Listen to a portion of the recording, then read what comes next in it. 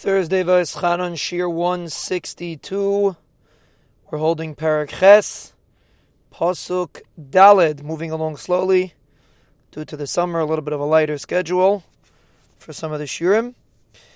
And we are discussing that the water was minimized, and the Pasuk says, Vatanach HaTeva B'Chodesh HaShvi, on the 7th month the Teva rested, B'Shiva Asa Yom LaChodesh Al Hari Ararat, on the 17th day of the month, on the mountains of Ararat. What exactly these mountains are is the Targum seems to say that they're called Turei Kardu. That's what they're called, Kardu. Those are the mountains that the Teva settled on. Rashi explains that this 7th month is Sivan, which is 7 months to Kislev when the rain stopped. That's Rashi's Shita. So this was basically in the 17th day of Sivan, and it's settled on Hari Ararat. And Rashi calculates from here that you see that the Teva was settled in the water 11 amas deep. Rashi makes a calculation because in the 10th month on Rosh Chodesh, on the first day of the 10th month, we'll see in the next pasuk that the tops of the mountains were seen. Rashi learns that's Av, which is the 10th to Cheshvan, which is Yeridas HaGeshamim. So this is Sivan and that's Av. And the water was 15 amas above the mountains. So if you're going to tell me from the first day of Sivan until Echad B'Av, it went 15 amas for 60 days, meaning it dropped from the first day of Sivan, when it started minimizing, and it went down to the first day of it went down 15 amas. So that's 60 days, 30 from Sivan, 30 from Tammuz.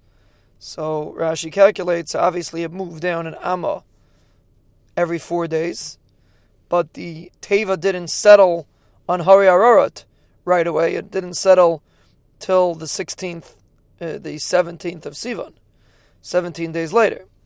So you see, apparently, if you're calculating that the water dropped 4 amas, if you calculate the water every day, the water would drop 1 amma for every 4 days. So every day was a quarter of an amma. The water dropped, right? Because it went 15 amas above the mountains, and it took 60 days to get from where it was till the mountains. So then, obviously, every 4 days was another amma.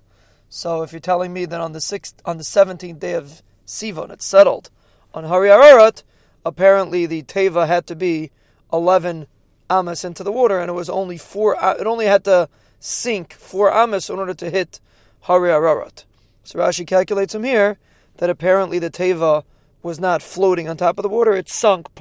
11 amas of the Teva was sunk into the water, and therefore, on the 17th day of Sivan, that's when it hit land, so to speak, the first stage of the end of the Mabul. Apparently the Torah makes an emphasis on this because this is the first stage of the end of the Mabul.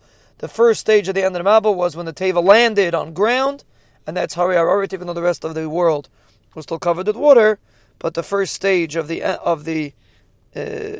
beginning of the new world, so to speak, started on Hari Ararat, which was 16 days in, which obviously means that the Teva was 11 amas under, and therefore it only had to drop 4 amas before it hit Hari Ararat.